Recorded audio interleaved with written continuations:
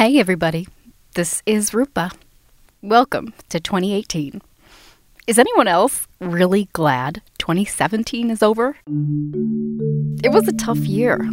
There seemed to be an earthquake along every ideological fault line that divides Americans. We turned against each other. Across the country, people were attacked because of how they looked. I traveled a lot trying to talk to people about what was happening. I found that these conflicts were hard to define or categorize or prosecute if they weren't caught on cell phone video. And I made the mistake of asking someone if, when one of these encounters happened, they thought to pull out their cell phone. This is Anna, who had a stranger, a white woman, come up to her on the street, swear racist things at her about being Mexican-American, and hit her in the face. You know what, Rupa? When you are in a situation like this, you don't think, oh, let me record this. You think, dial 911. That wasn't enough in Anna's case, and in many cases. Lots of people who experienced microaggressions or plain hostility had to simply live with it. They had to bury the anger and bitterness. I went numb. But one incident broke through to inspire a new level of fear. In Portland, Oregon, 2 young women of color got on a light rail train. One of them was wearing a hijab. Another passenger, a white guy, started yelling really horrible racial slurs at them. 2 other white men tried to defend the women. And the guy who was doing the harassing slit their throats. They died. A tirade on a train ends in horror. The victims are being remembered as heroes. They didn't even know me. And they lost their lives because of me and my friend and the way we looked. I'd never been to Portland, but I could imagine myself as one of the women on the train. I could imagine the horror of having someone die in my defense. And what happened in Portland was a very personal lesson in the danger of fighting back. But I was confused by where it happened. The only thing I knew about Portland is that it's ridiculously liberal. I'd seen a little bit of that TV show, Portlandia. Do you remember the 90s? Yeah? You know, people were talking about getting piercings and getting tribal tattoos. Yeah? And people were singing about saving the planet and forming bands. Yeah? There's a place where that idea still exists as a reality, and I've been there. Where is it? Portland. Oregon? Yeah. So I wondered how the murders could happen in a place like that. Then I realized I could ask the same question of the U.S. overall. How could a place known as the leader of the free world have all these hateful things happen? So I went to Portland months after the murders, once all the international media was gone, looking for answers that would tell me about that city, but also the whole country. I divided what I learned into 3 acts: past, present, and future. This episode is the first act, the past. I'm Rupa Shenoy, and this is Otherhood.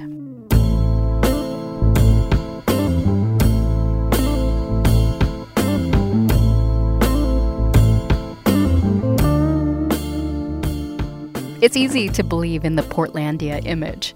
The place looks like a green utopia. It's surrounded by small farms that look European, long, curvy roads that wind through tall, dense forest like a maze, and mountains that were once volcanoes. The whole city's split down the middle by a wide river, and all across the river there are bridges and highways and light rail lines that cross over and under each other, so it looks really cool and futuristic.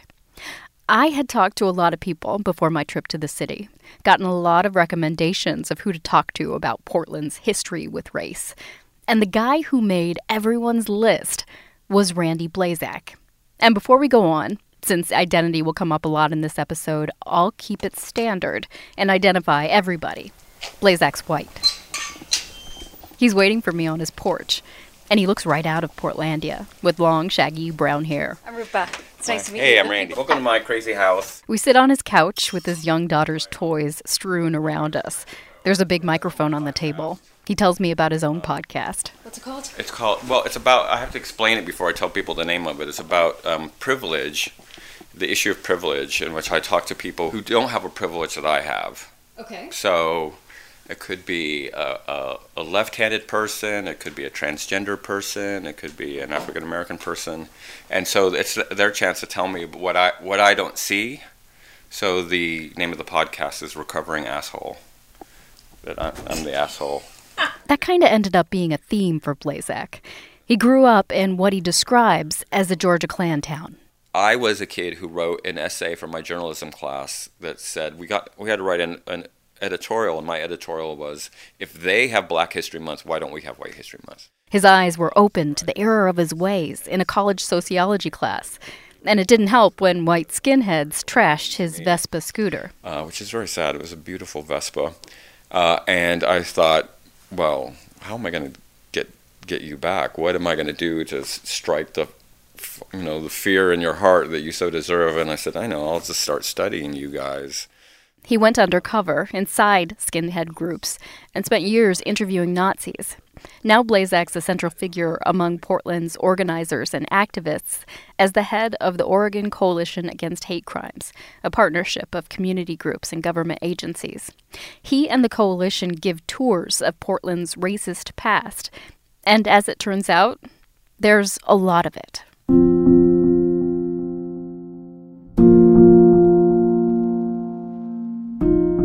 Oregon was once a thriving, diverse place with lots of different native tribes. But that ended soon after white settlers arrived. Indigenous people were forced into reservations. When Oregon became a state, it was the first to enter as whites only. Its first constitution banned black people. The state refused to ratify the amendment that gave black men the right to vote. By the 1920s, Oregon had the largest Klan organization in the western half of the country. The KKK was institutional. I mean, the KKK ran police departments in the state of Oregon in the 1920s. It ran the mayor. We had a governor who was basically elected by the Klan. It was a civil organization, like, you joined the Lions Club or the Kiwanis or something, and you had the Klan. It was sort of that open. Blazak's race tour stops at places like the Portland Expo Center, where thousands of Japanese Americans were held during World War II before being sent to federal internment camps. There's a stop at a riverbank where there was once a housing development the size of a city where mostly black people lived. It was allowed to wash away in a flood. And we end up at a restaurant on Northeast Sandy called Clyde's Prime Rib that in the 40s was called the Coon Chicken Inn. And it was a big caricature of an African-American face that you walk through to get into the front door. Yeah, it's hard to believe. Just Google Coon Chicken Inn. The images are shocking that was a place where people dined for 2 decades in Portland. Then we get to more recent history. Blazak's tour stops on the southeast side in a nondescript neighborhood of small apartment buildings and homes. Something happened here in 1988, something that I ended up digging deep into to learn more about, because older folks in Portland kept telling me what happened here was a formative event for their generation of local activists. It was the wake-up call that should have prevented the light rail murders. Hi, come on in. Oh, I was just texting you to see if I've got the right place. You did. I found a woman who lived a few streets away back then, in 1988. Her name's Andayo Kende. She tells me about a neighbor she had back then who was from Ethiopia, like her. His name was Mulugeta Sarah. He was just a kid who came to America to have a better life. And make a better life for himself. I met him through his uncle because when he first arrived in this country. Okay. And so we were friends. His uncle and I were friends. So when Mulugeta came, I will show you pictures of Mulugeta. Kende pulls out old photo albums. The pictures show a young, small, hopeful immigrant community. It reminded me of my own family's pictures from that time. This is him when we're in the community. Sarah is serious and thin. And, he looks so young. He was very young. He was 28, and he worked at a car rental place out at the airport. On November 13th, 1988, he went out with other Ethiopian friends to a party, and later they dropped him off at home. He never made it inside. I was in bed and sleeping. It was early in the morning. Her young son was asleep too when someone knocked frantically. It was Sarah's roommate. He took her outside, and Kende saw a pool of blood in the street. He told her it was Mulugeta's blood. They got in the car and went to the hospital. They asked to see Sarah, and the people at the hospital took them to the morgue. His head was blown, his whole body was blown up. It was so... It's like a dream even still when I think about it, that day, November 13. I was in a daze. It didn't feel real. The crime took place here on Southeast 31st early Sunday morning. 3 black men, all from Ethiopia, were sitting in this car talking. When one left to head for his apartment, another car pulled up. 3 young white men jumped out and began beating him. It took a while for Kende to realize that what had happened to her friend had a particular significance in America, because Mulugeta was black, and the people who used a bat to beat him to death were members of the white Aryan nation. Yeah, losing Mulugeta was sad, but when it got big like that, it was something unexpected.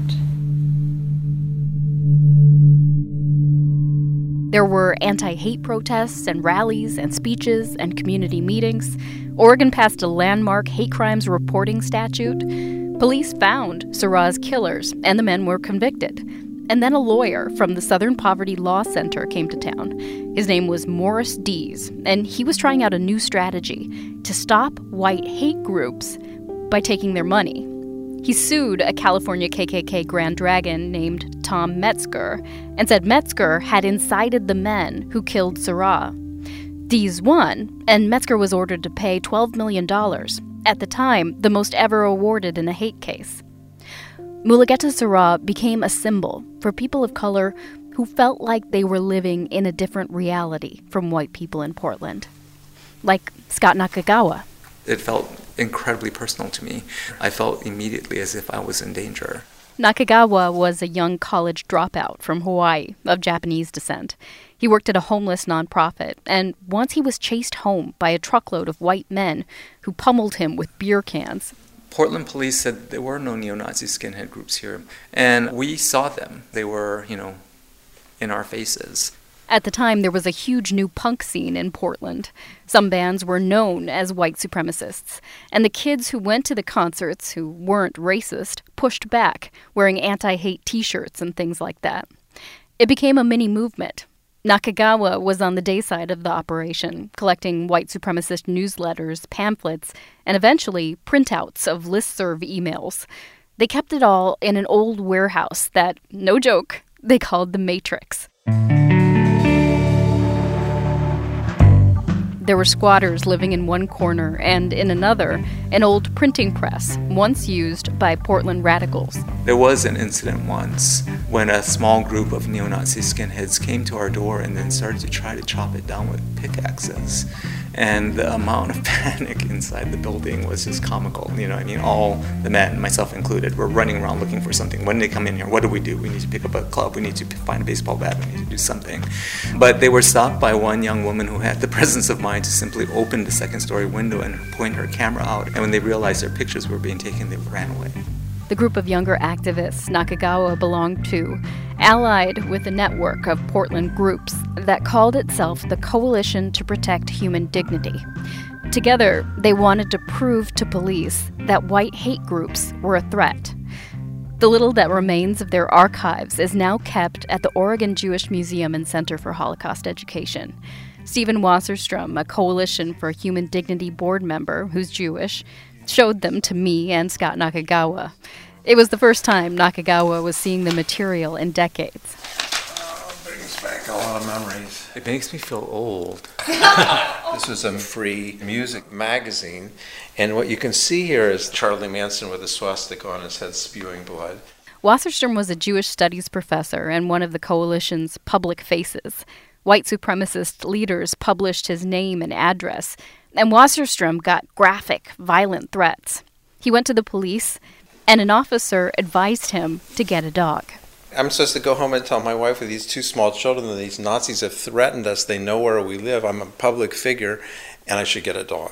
So, that didn't feel like it made me much more secure. As an aside, Wasserstrom's family did get a Portuguese water dog they named Otis, and he turned out to be an excellent watchdog. When we would call the police, they would often take a long time to show up, I think because they just felt like these are just sort of people who are just trying to look for a fight, I think briefly we were regarded, some of us, as gang members, anti-racist gang members. That's not what police remember, and we'll hear from them in the next act. But lots of people agree about what happened next. After the standoff at Ruby Ridge, and especially the Oklahoma City bombing, the FBI cracked down on white hate groups nationally, and within a few years, they dropped out of the news. In Portland, activists like Scott Nakagawa and Stephen Wasserstrom drifted to other causes. Nakagawa says they weren't vigilant. We should have been more attentive, but this is the story of America, isn't it? We've done this over and over and over again. This is not the first or the second or the third time. These are historic constructs. They are what we inherit from past generations. We weren't the architects of this inequality, but we are living in its legacy. What we do in this lifetime will determine what future generations will experience, and it will inform the stories they'll tell about who we were.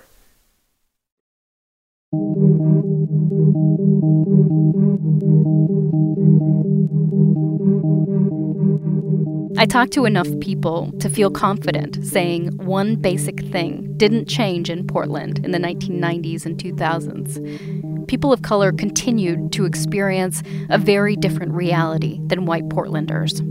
This is how law student Gregory McKelvey describes what it was like to grow up black in Portland. McKelvey's the leader of PDX Resistance, a big protest group in Portland. Anybody that grows up in Portland that is black or any sort of person of color has the experience of being pulled over because they're black. They have the experience of police pulling up next to them when they're walking and asking what they're doing in the neighborhood. They have the experience of neighbors calling the cops on them saying that what they were doing outside looked like a drug deal. Lots of black people left. By some counts, as much as half. Lots of immigrants came in, but Portland was still the whitest big city in America. In 2010, it was more than 75% white. Meanwhile, more white groups were popping up. One of them was the National Socialist Movement of Oregon. They sent a spokeswoman to meet me in a city park. She said they'd started out as the American Nazi Party way back when, but changed their name when they realized people had a bad reaction to that one. Lately, they'd been working on improving their image by doing highway cleanups and volunteering at food banks. An all-white group, they assume we're white supremacists, bigots, and racists. And to me, I don't think that's accurate at all. I just think we're a group that strongly believes in the preservation of our race and our people, and we'll do anything to protect it that's not illegal and not violent. We have a mindset of we like to be with our own a lot of the time, and it just makes us feel comfortable. And for us, it's like almost like a cultural thing. Here's the problem with political correctness. It takes too long. We don't have time. We don't have time. I talked about anchor babies at one news conference, and one of the reporters, actually from ABC, said, "That's a derogatory term." I said, "Why?" He said, "Well, it's derogatory." He didn't know why. And then I said, "Well, what would you call them?" "The babies of undocumented immigrants." So he gave me like a 7 or 8 word definition. I said, "We don't have time for that. I'm sorry, we don't have time for that." During the 2016 election, candidate Donald Trump argued an extreme liberal agenda was crushing the free speech rights of anyone who disagreed. Critics said that was tacit support for racists, and Trump was making white supremacists feel validated and liberated. And that was when hate incidents started to make a daily appearance on the nightly news. There was a particularly horrific one in Portland. In August 2016, a young black man stood outside a suburban convenience store. He got in an argument with a white couple. Police say the black teen pulled out a knife. Court documents say the white couple got in their car and chased the black teen down. They ran him over, backed up, and ran him over again.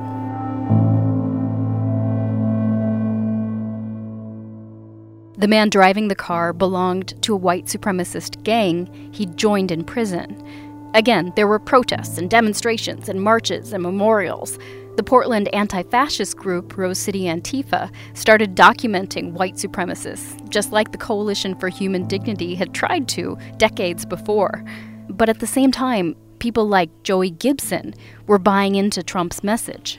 Trump was having a rally down in San Jose, and all the people who were leaving the rally were being harassed, and that had a huge impact on me because I realized that we have a big problem culturally. We're being trained to dehumanize people. All you have to do is say they're racist or say they're this or say they're that, and then all of a sudden the mob comes out of nowhere and they justify assaulting you, dehumanizing you. Gibson's 33, half Japanese, half white. He started a group called Patriot Prayer, he says, to draw attention to violent people on the left, like Antifa. I want to show liberals that we are not the violent ones, we're not the hateful ones, and you need to disavow and distance yourselves from these far left, this alt-left protesters, just like we have to distance ourselves from the alt-right.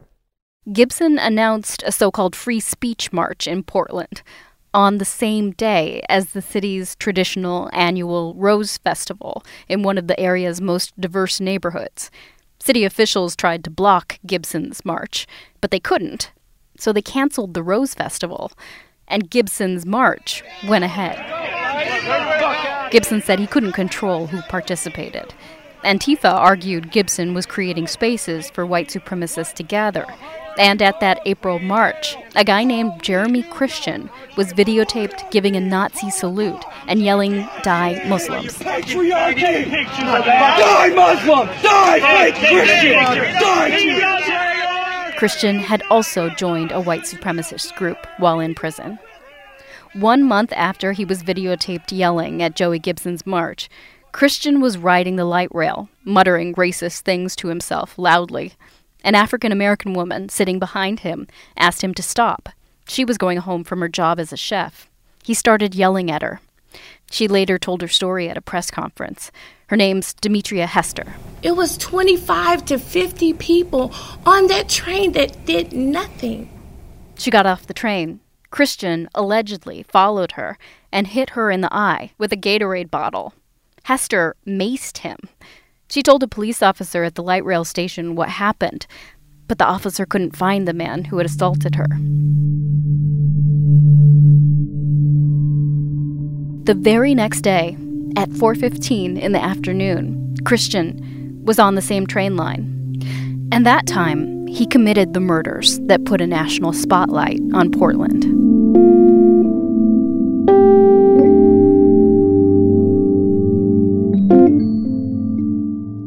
The station where Jeremy Christian got off the light rail after murdering the two men, it's not far from the intersection where Mulugeta Serra died in 1988.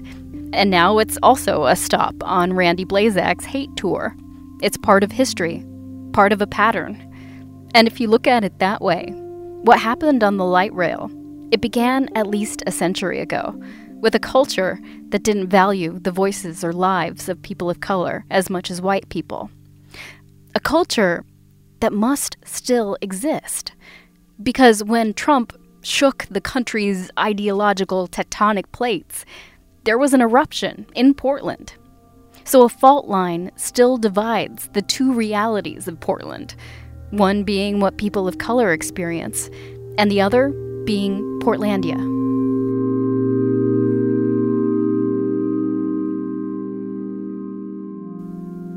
Now the question is, can Portland shake its past, make a new pattern, and bring its realities together?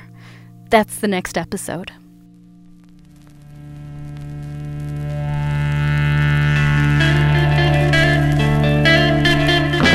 Come talk to me on the Otherhood Facebook page or tweet me at Rupa Shenoy. As you'll see this season, I follow up with people who write in. For now, thanks for listening. I'm Rupa Shenoy, and this has been Otherhood from PRI. Dum maro dum, mit jaye hum.